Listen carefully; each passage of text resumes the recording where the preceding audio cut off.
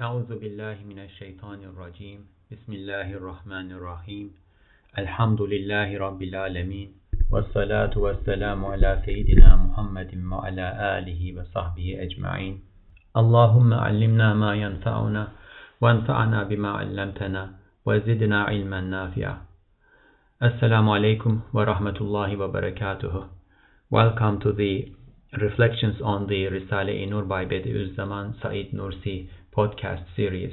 In this episode, inshallah, we will continue reading from the second station of the 14th lemma.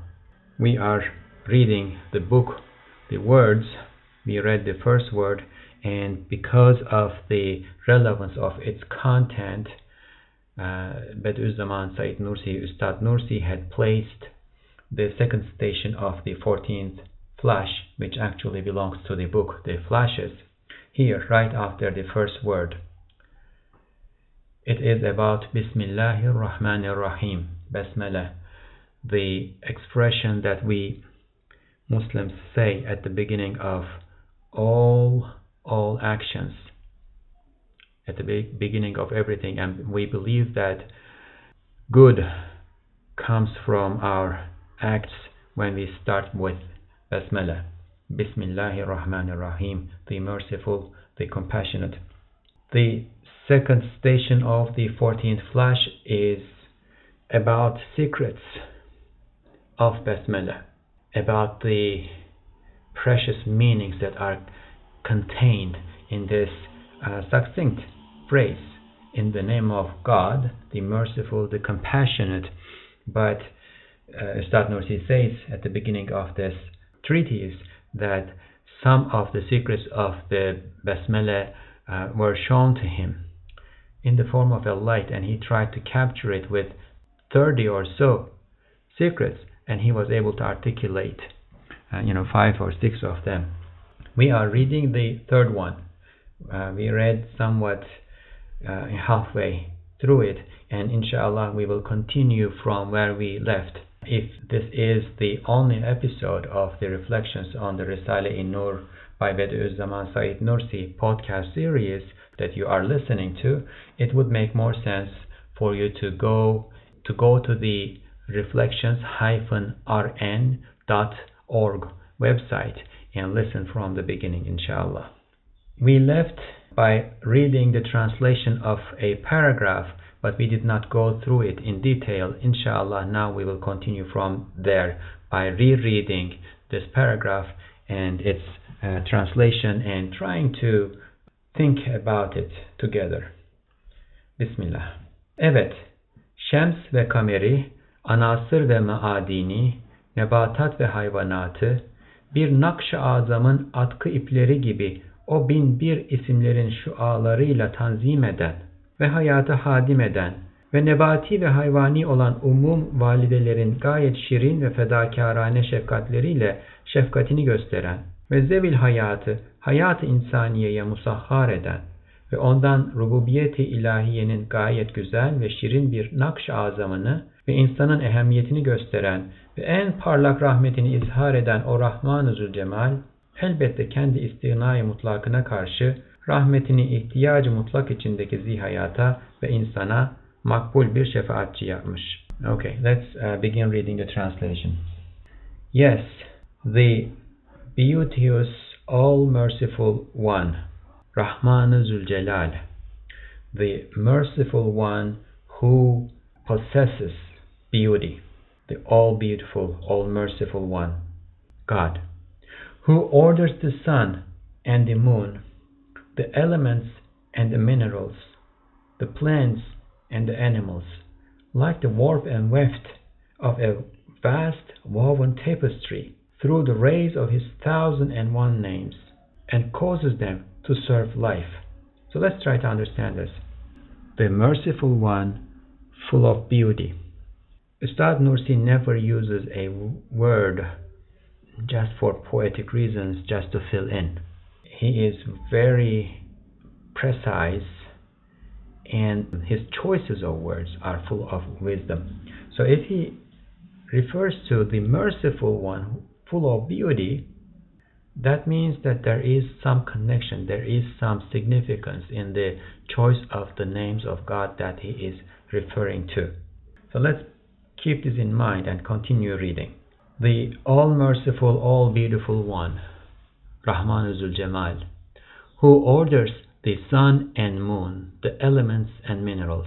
Orders here does not mean commands, but rather organizes them, creates them, administers them, causes them to fulfill their functions, sustains them and causes them to fulfill their functions.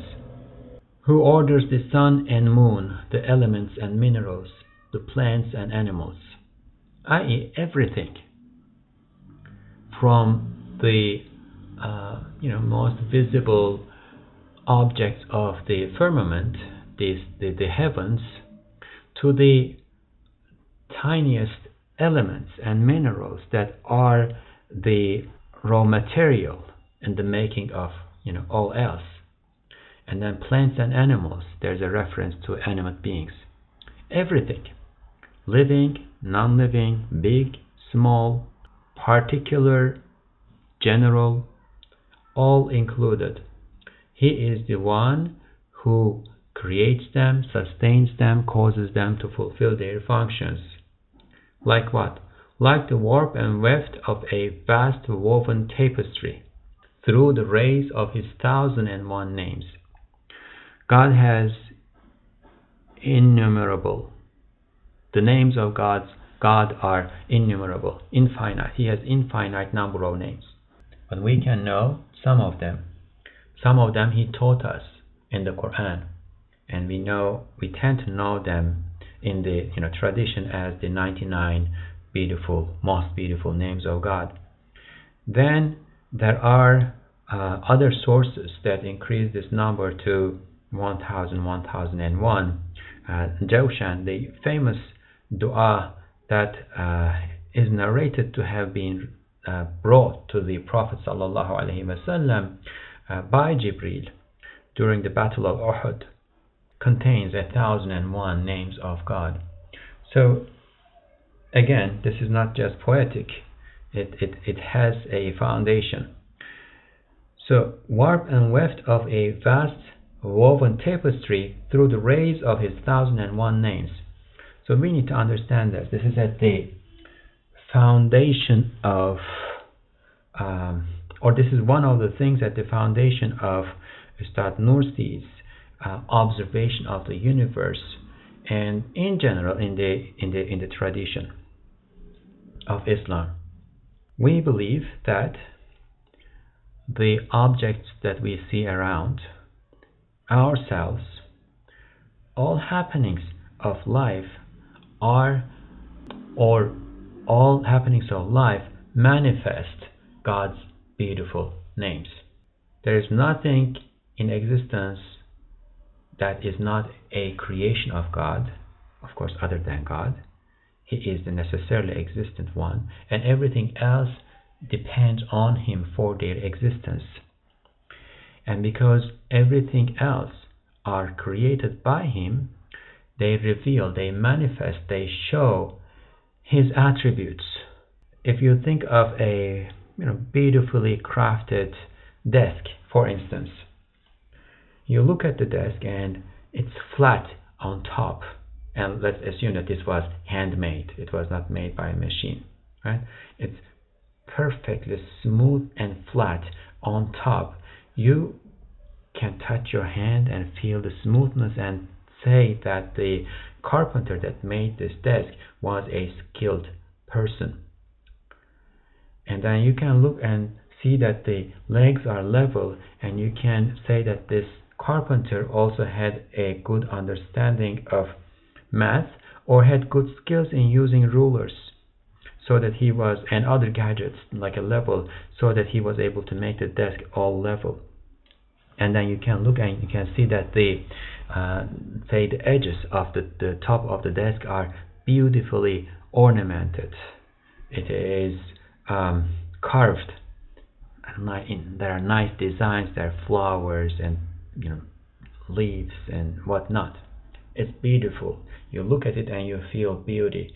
So you can say that this person, the carpenter, had a good sense of beauty, and he was also skilled in giving shape to wood, and so on and so forth. You can just look at the desk and tell lots of things about the carpenter, because the desk manifests the attributes, the skills, the capacities of the carpenter. In the same way, everything in creation manifests God's names and attributes. So if you look at a tree, let's say a pine tree, a very high pine tree, and although it is so high, it is firm in place. Its stump, its body is very firm, and you can understand from that the one who created this tree is firm, has the attribute of being firm, and knows how to make things firm.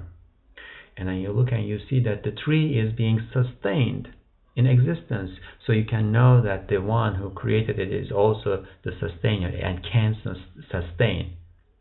And you look and see that the tree needs nutrition, and it is being provided for, so that you know that the one who owns this tree is also providing it. He is the provider. And you can see that the tree is beautiful. One who does not have beauty cannot give beauty. Therefore, you know that the tree is created by one who is beautiful. So everything in creation in this way manifests the beautiful names of God, and they are the as Nursi says here, are like the warp and weft of a vast woven tapestry, because all of those names are coming together and joining in an embroidery, like the warp and weft, like they are joining in an embroidery, and then you see the beautiful design of the embroidery through the combination, if you will, of these beautiful names. So the one, the beauteous, or the merciful, the beautiful one, who orders the sun and moon, the elements and minerals, plants and animals, that's everything, like the warp and weft of a vast woven tapestry, through the rays of his 1,001 names, and causes them to serve life. So next step, and remember, we started with the merciful and the beautiful, right? He creates all these objects, and they manifest his names, and he causes them to serve life, all of them. So if you remember our earlier readings in this treatise, we said that humans are the fruits of creation, right? And there is an order of, let's say, priority in creation. On top, as the fruit, is humans, and then animate beings, and in the animate beings, animals first, and then plants, and then minerals, right? So the more you add to the attributes of an object, the higher its priority is going to be in the creation. Humans are on top because they have the highest number of attributes. Everything manifests God's names, but humans manifest the most at the utmost, the most number of names in the most visible way. And because of this, in the tradition they say that each object, each thing in existence has a name, an attribute of God that is dominant in it or on it, that is most manifest in it. And for humans, they say the name that is most manifest is Al-Jami, the one that compiles, that gathers, that brings together, because all the names are brought together in humans. So there is this priority, and those that are lower in the hierarchy of priority serve those that are higher up. How? Minerals, inanimate, objects serve animate objects. Animate objects need these minerals, and those minerals move toward, let's say, through with water, right? And then they dissolve in water and move to the roots of plants, right? And then plants, living objects, but without consciousness, right? Plants serve animals. And minerals serve animals too. And minerals and plants serve animals. And then minerals and plants and animals together serve humans. Now, the secret here is that minerals, inanimate objects, the sun and the moon and the planet Earth, or carbon and nitrogen and oxygen and hydrogen and so on and so forth. None of these, if we think of them in insulation, in a nutshell, let's say, by themselves, if we assume that they exist by themselves, none of them are obliged to serve animate beings, or none of them have the thinking, consciousness, willpower, intelligence,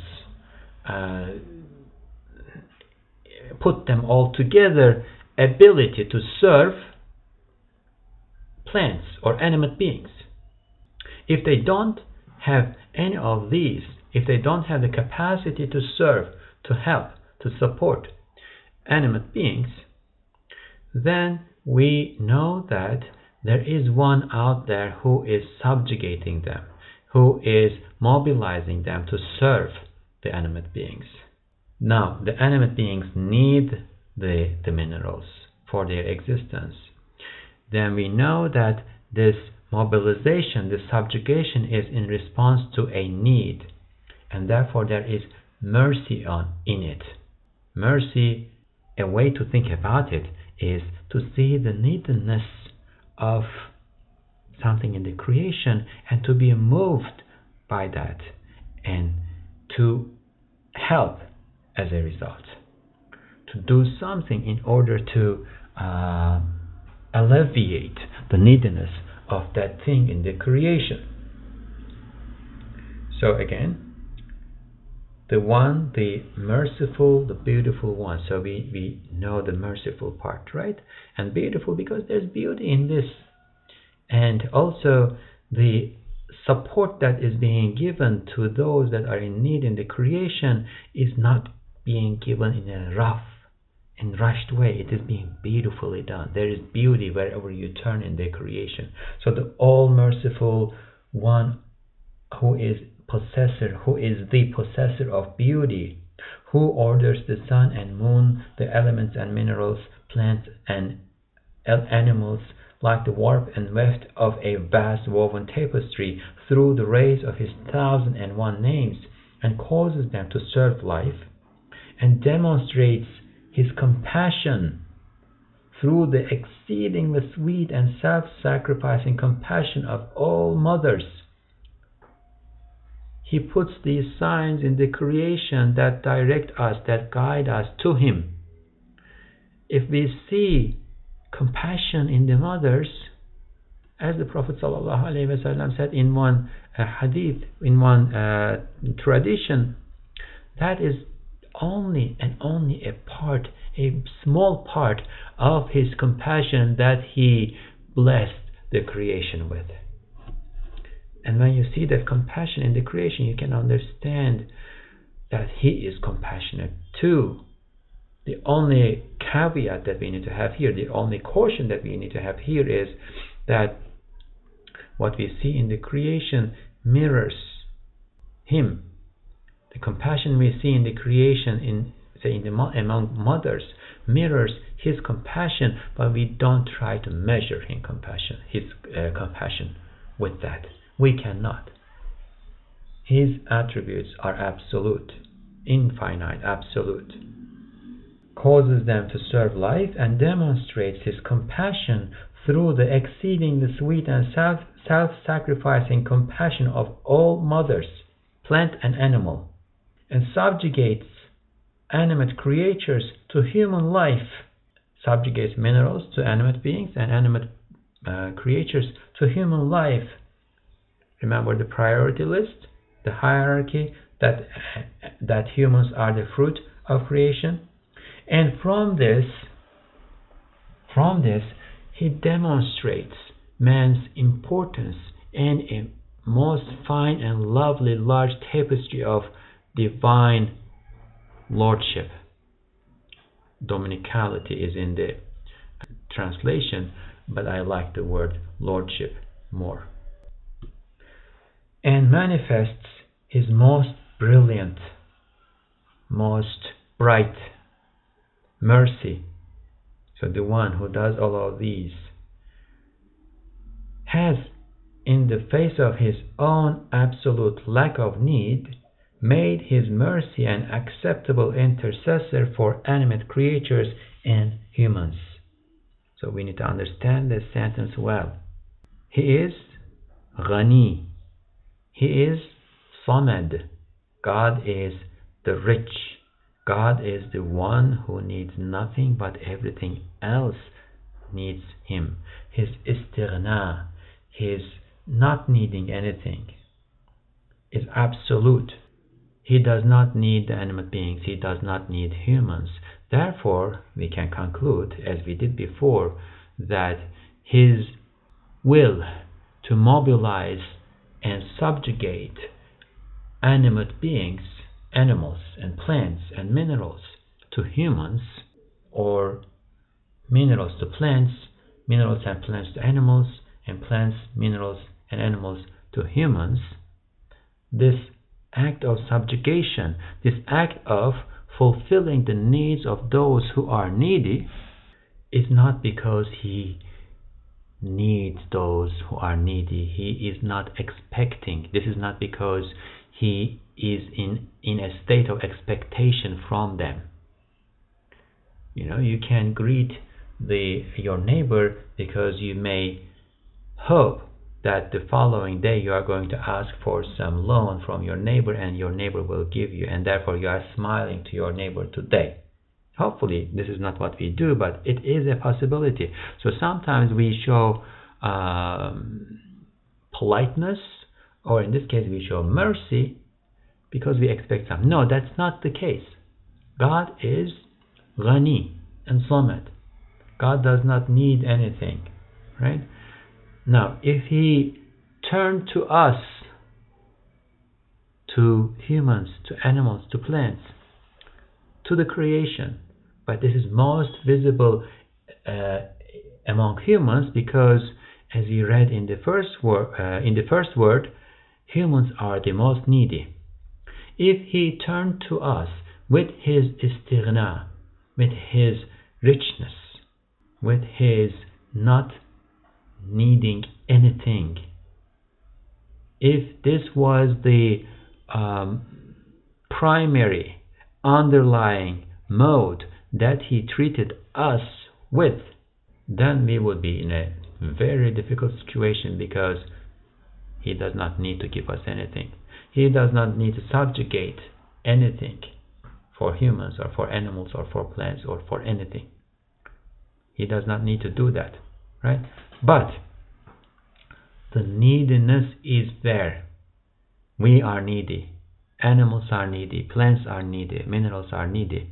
And as a important side note, the higher a creature's rank is in that priority or hierarchy, the more needy it is, or he is, or she is. And there's a secret in this.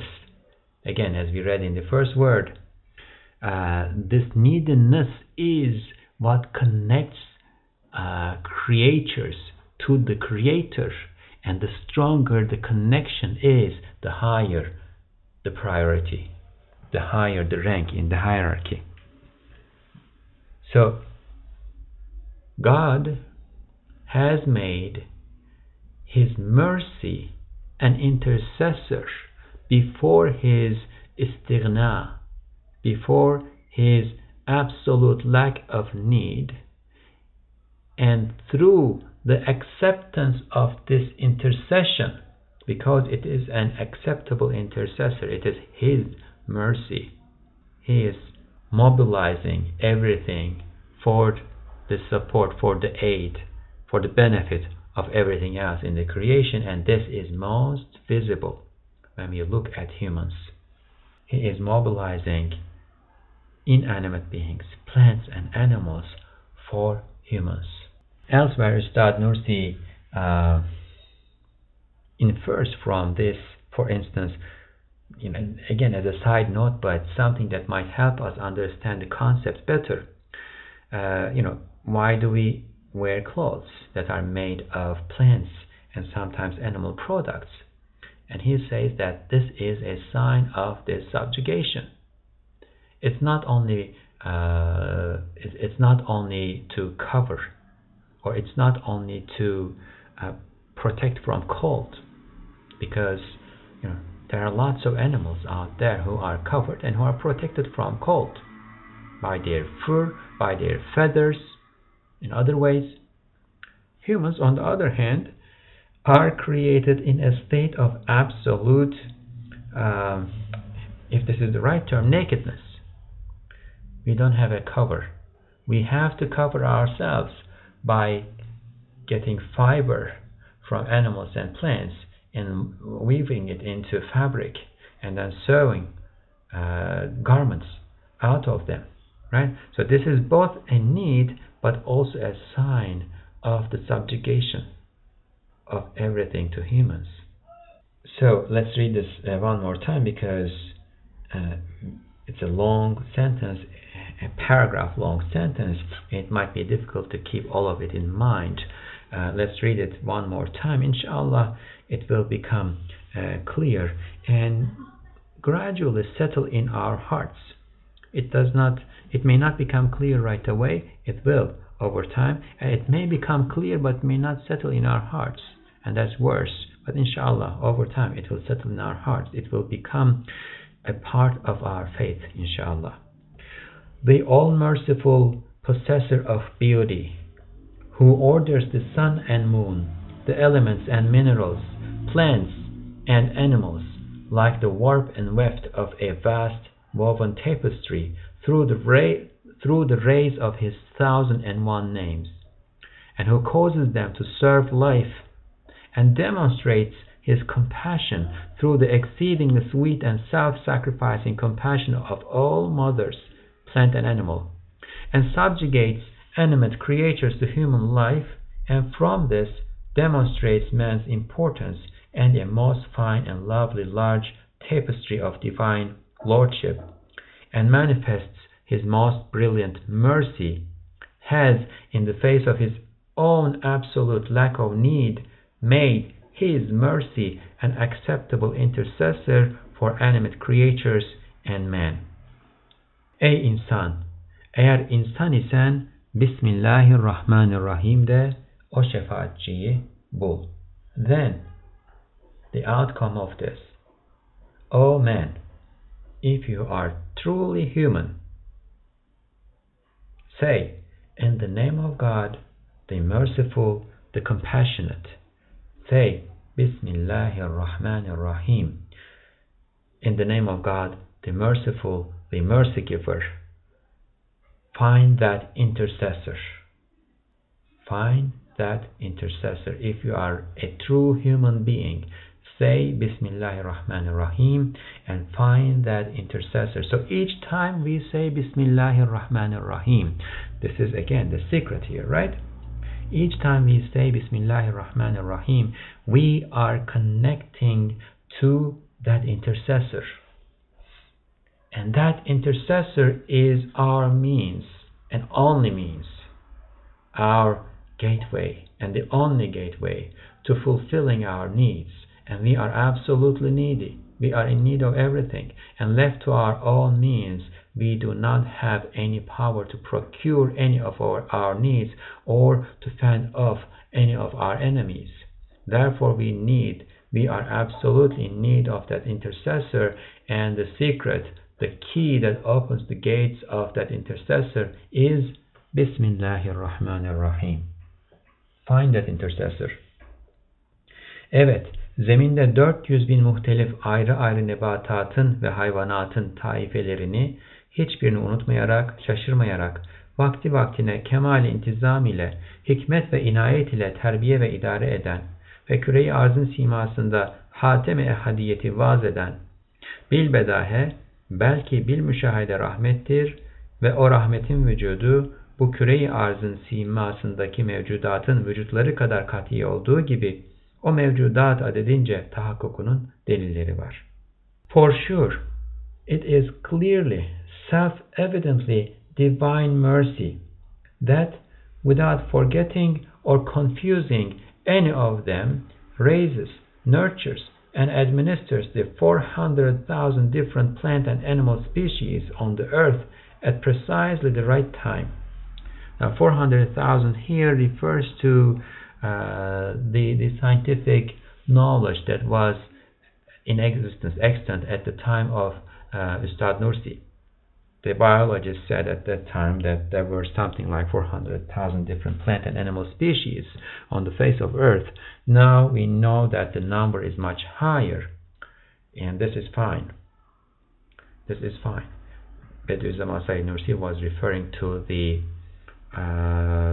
best possible estimate at his time, and now that the number is higher, all the better.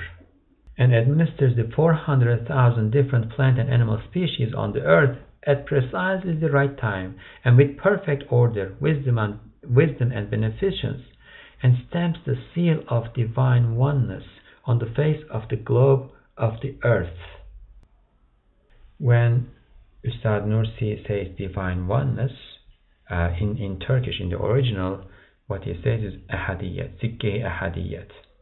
So that all of his names concentrate in each and every object, like the tapestry, like the waft and warp and weft of a tapestry, right?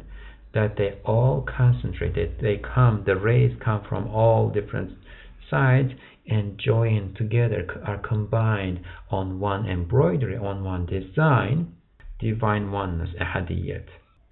Find that intercessor. For sure, it is clearly, self-evidently divine mercy, which, without forgetting or confusing any of them, raises, nurtures, and administers the 400,000 different plant and animal species on the earth at precisely the right time, and with perfect order, wisdom, and beneficence. And from this we see that he stamps the seal of divine oneness, ahadiyat, on the face of the globe of the earth. So what does this mean? Let's think of it. Sheep give birth at springtime, right? And when they give birth, they need the most amount of milk in order to provide nutrition for their babies, for the lamb, which means that they need to eat the most, and that is when the herbs start to come out of the earth. So the one who knows the sheep and the need of the lamb and the sheep is the one who brings out the herbs from the ground so that the sheep can eat it and provide milk to its lamb. So there is a perfect order and wisdom here. The timing is perfect. The organization is perfect. We understand this better when we see the intervention of human will, and which has its own wisdom. There's a very high, very mind-boggling wisdom behind this, and we will inshallah understand it when we read about it in different places, but especially in the 26th word, which is about predestination, qadar. When human partial free will intervenes in the affairs of the creation, it sometimes ruins that order, and things are known with their opposites. If we were healthy all the time and we were never sick, we would not know the value and meaning of health. So sometimes we get sick and then we understand the value of our health, right? Sometimes partial human will intervenes in the creation and ruins that order, and we see the wisdom in the creation. So one example of this is, it's an example that I really like, that's why I would like to mention it here. Apparently there was this bird species that would migrate, and each year at the time that they were migrating on the specific path, when they came to a particular location, there was a particular type of fly or some insect, I can't remember details now, that would come out of their eggs. So the birds come, the insects come, the birds have been flying a long time, they are at the verge of their exertion. They have exerted their utmost and now they need to rest and get nutrition. The insects are coming out of their eggs and they are ready to be eaten. The birds eat them. Now they are, they have rested and they have the nutrition that they needed. They can move on, continue on their path. However, the global warming causes changes in the timing of climate events, and where the birds are, initially the weather starts to warm up earlier than usual. They get the sign of move to the north earlier on, and they start moving to the north, and they come to this location where in the past years they have always found this particular insect coming out of its eggs, but the insects are not there. The weather has not warmed up yet. They don't have food, sufficient food to eat, and they die. They die in large numbers. So from this we see that there was bright, brilliant mercy in effect. It was providing the birds with the food that they needed at the time, at the specific time that they would be in that location. But human free will intervened. We have all these unusual climate events, and the birds arrive at this location and there are no bugs for them to eat, right? So what the scientists now call this ecology, right?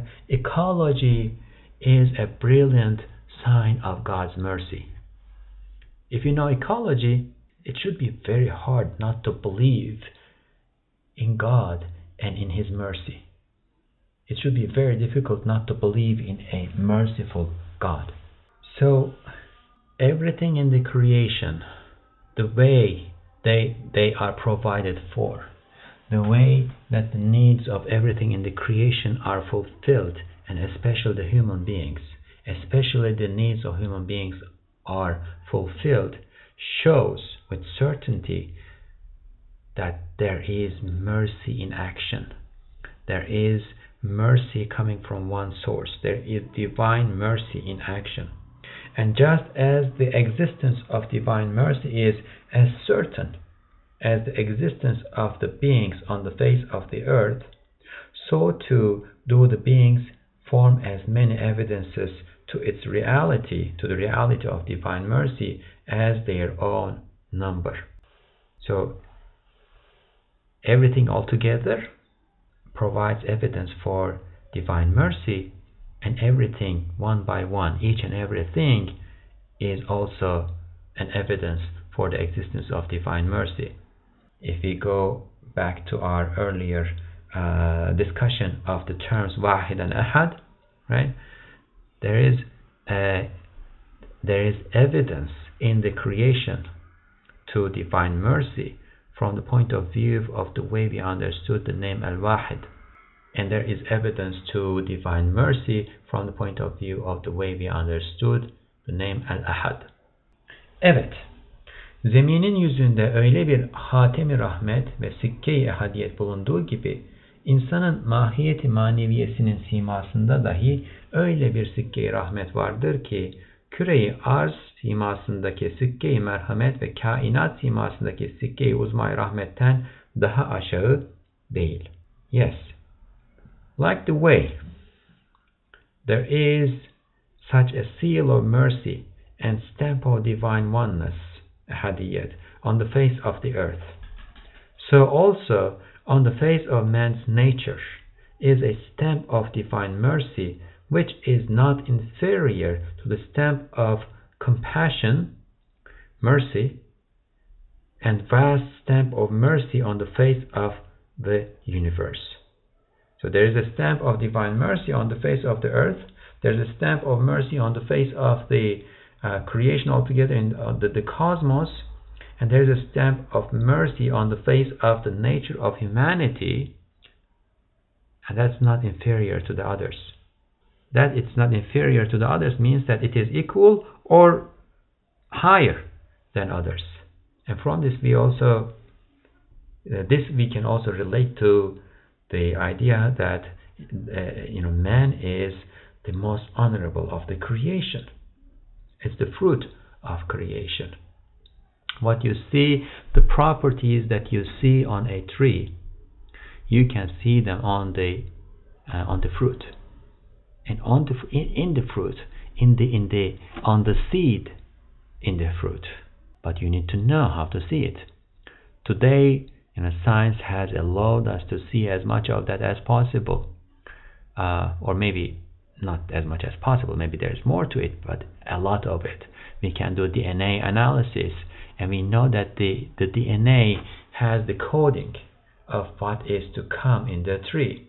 So you can take a seed, and if you know how to read the DNA, you can know what the tree is going to look like and how it's going to function and what it's going to need and so on and so forth, if you need it, if you know it, right? So if you know how to read the heart of a human being, if you know how to read the cumulative nature, character of humans,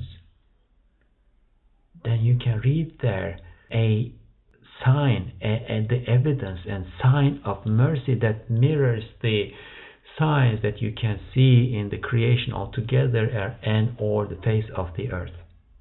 Adeta binbir ismin cilvesinin bir noktayı mihrakiyesi hükmünde bir camiyeti var. It is as if man possesses a comprehensiveness like being a point of focus of 1,001 divine names. And here's something got lost in translation. Adeta in modern Turkish is usually translated as or understood as if, but this is more than as if. It is so. So man possesses a comprehensiveness like being a point of focus of 1,001 divine names. The comprehensiveness that we observe in human beings and in the human nature is the result of it being a focus of God's divine names. Ey insan! Hiç mümkün müdür ki sana bu simayı veren, o simada böyle bir sikke-i rahmeti ve bir hatem-i ehadiyeti vaz eden zat seni başıboş bıraksın, sana ehemmiyet vermesin, senin harekatına dikkat etmesin, sana müteveccih olan bütün kainatı abes yapsın. Hilkat şeceresini meyvesi çürük, bozuk, ehemmiyetsiz bir ağaç yapsın. Hem hiçbir cihetle şüphe kabul etmeyen ve hiçbir veçle noksaniyeti olmayan, güneş gibi zahir olan rahmetini ve ziya gibi görünen hikmetini inkar ettirsin. Haşa. Oh man, this is in addition to understanding the concepts that were articulated, elaborated on here, this is answering the question of, so what do we do with it? Oh man, is it at all possible that the one who gives you this face, remember we were talking about the face of the nature of humanity, right? The seal of divine mercy on the face of human nature. the one who gives you this faith, is it at all possible that the one who gives you this faith and places such a stamp of mercy and seal of divine oneness, ahadiyat, on it, would leave you to your own devices, attach no importance to you, pay no attention to your actions, make the whole universe, which is turned towards you, futile and pointless, and make the tree of creation rotten and insignificant with decayed fruit?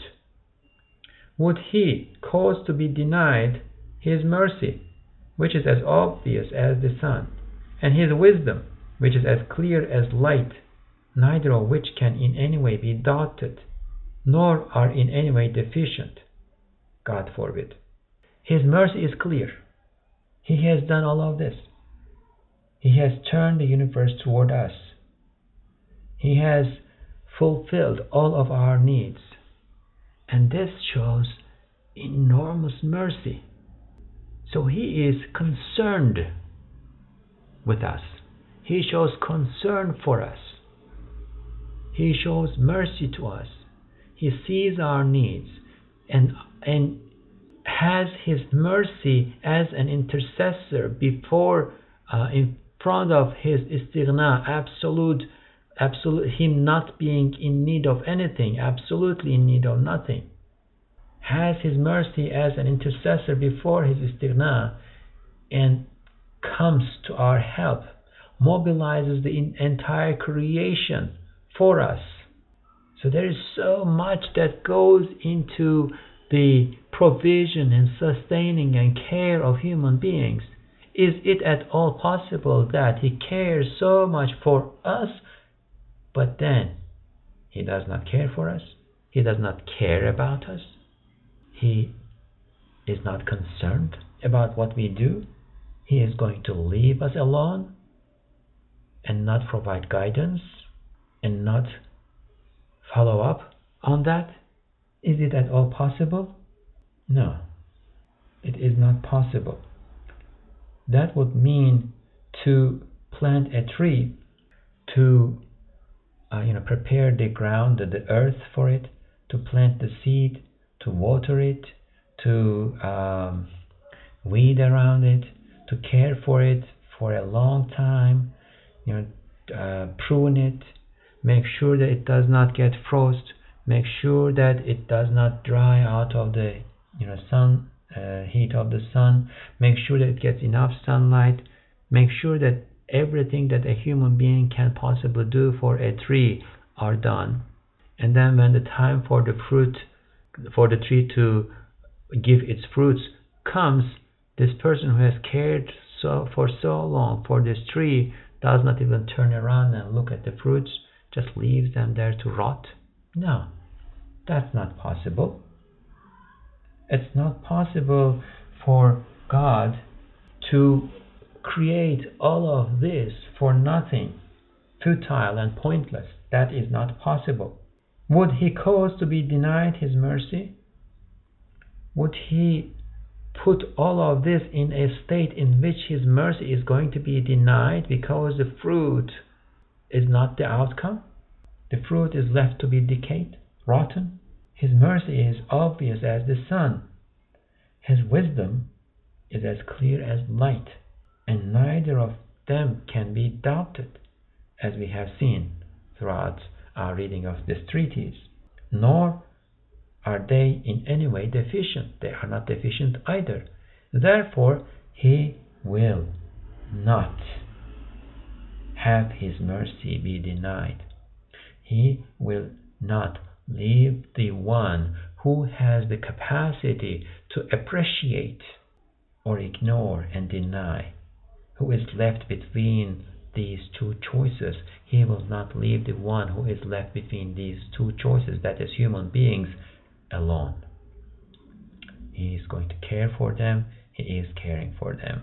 He is sending them prophets. He is sending them inspiration. He is showing them his signs. And even when we look around, the signs are there. We just need to look. We just need to look and look with an open mind, with an open heart, with the tools that He has given to us in order for us to see. Ey insan, bil ki o rahmetin arşına yetişmek için bir miraç var. O miraç Bismillahirrahmanirrahim'dir. O man, know that there is a way to ascend to the throne of that mercy, that divine mercy. So the Prophet ﷺ, in his mi'raj, in his ascension, ascended to the throne of God. Right? There's an analogy here. Oh man, you should know or know that there is a way to ascend to the throne of that mercy. And that is in the name of God, the merciful, the mercy giver. Bismillahirrahmanirrahim.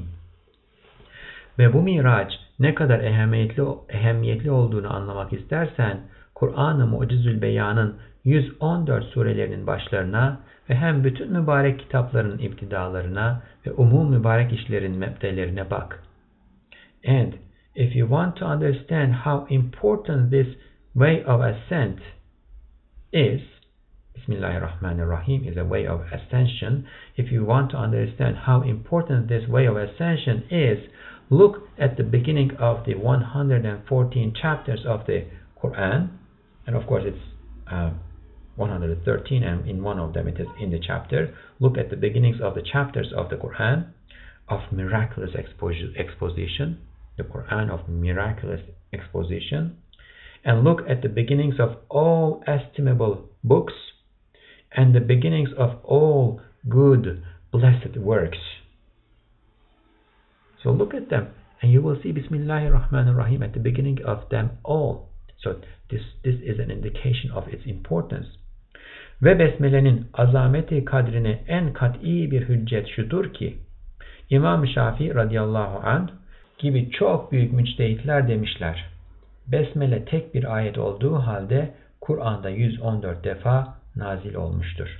And a clear proof of the God-determined grandeur of in the name of God, Bismillah or Besmele, is that the very foremost Islamic scholars of Islam, like Imam Shafi, may God be pleased with him, have said, although in the name of God, the merciful, the mercy giver, Bismillahirrahmanirrahim, is one verse, it was revealed 114 times in the Quran. And of course, this is a matter of difference of opinion among legal schools. The Shafi'i opinion, the opinion of the Shafi'i school, Imam Shafi'i's opinion, is that Bismillahirrahmanirrahim is one verse, but it is revealed 114 times. And then other schools will have different opinions about this. But what Bediüzzaman Said Nursi, Ustad Nursi is saying here is that a foremost, most honorable scholar of Islam, a mujtahid, and mujtahids like him, Imam Shafi, and other mujtahids like him, have said that Bismillahirrahmanirrahim is one verse of the Quran, but it is revealed 114 times, is also an indication of the tremendousness of the value of Bismillahirrahmanirrahim. Alhamdulillah, we finished the third secret too. Inshallah, we will continue from the fourth secret in our next episode. Subhanaka la ilma lana illa ma 'allamtana innaka antal alimul hakim wa akhir da'wahum anil hamdulillahi rabbil alamin. Al-Fatiha.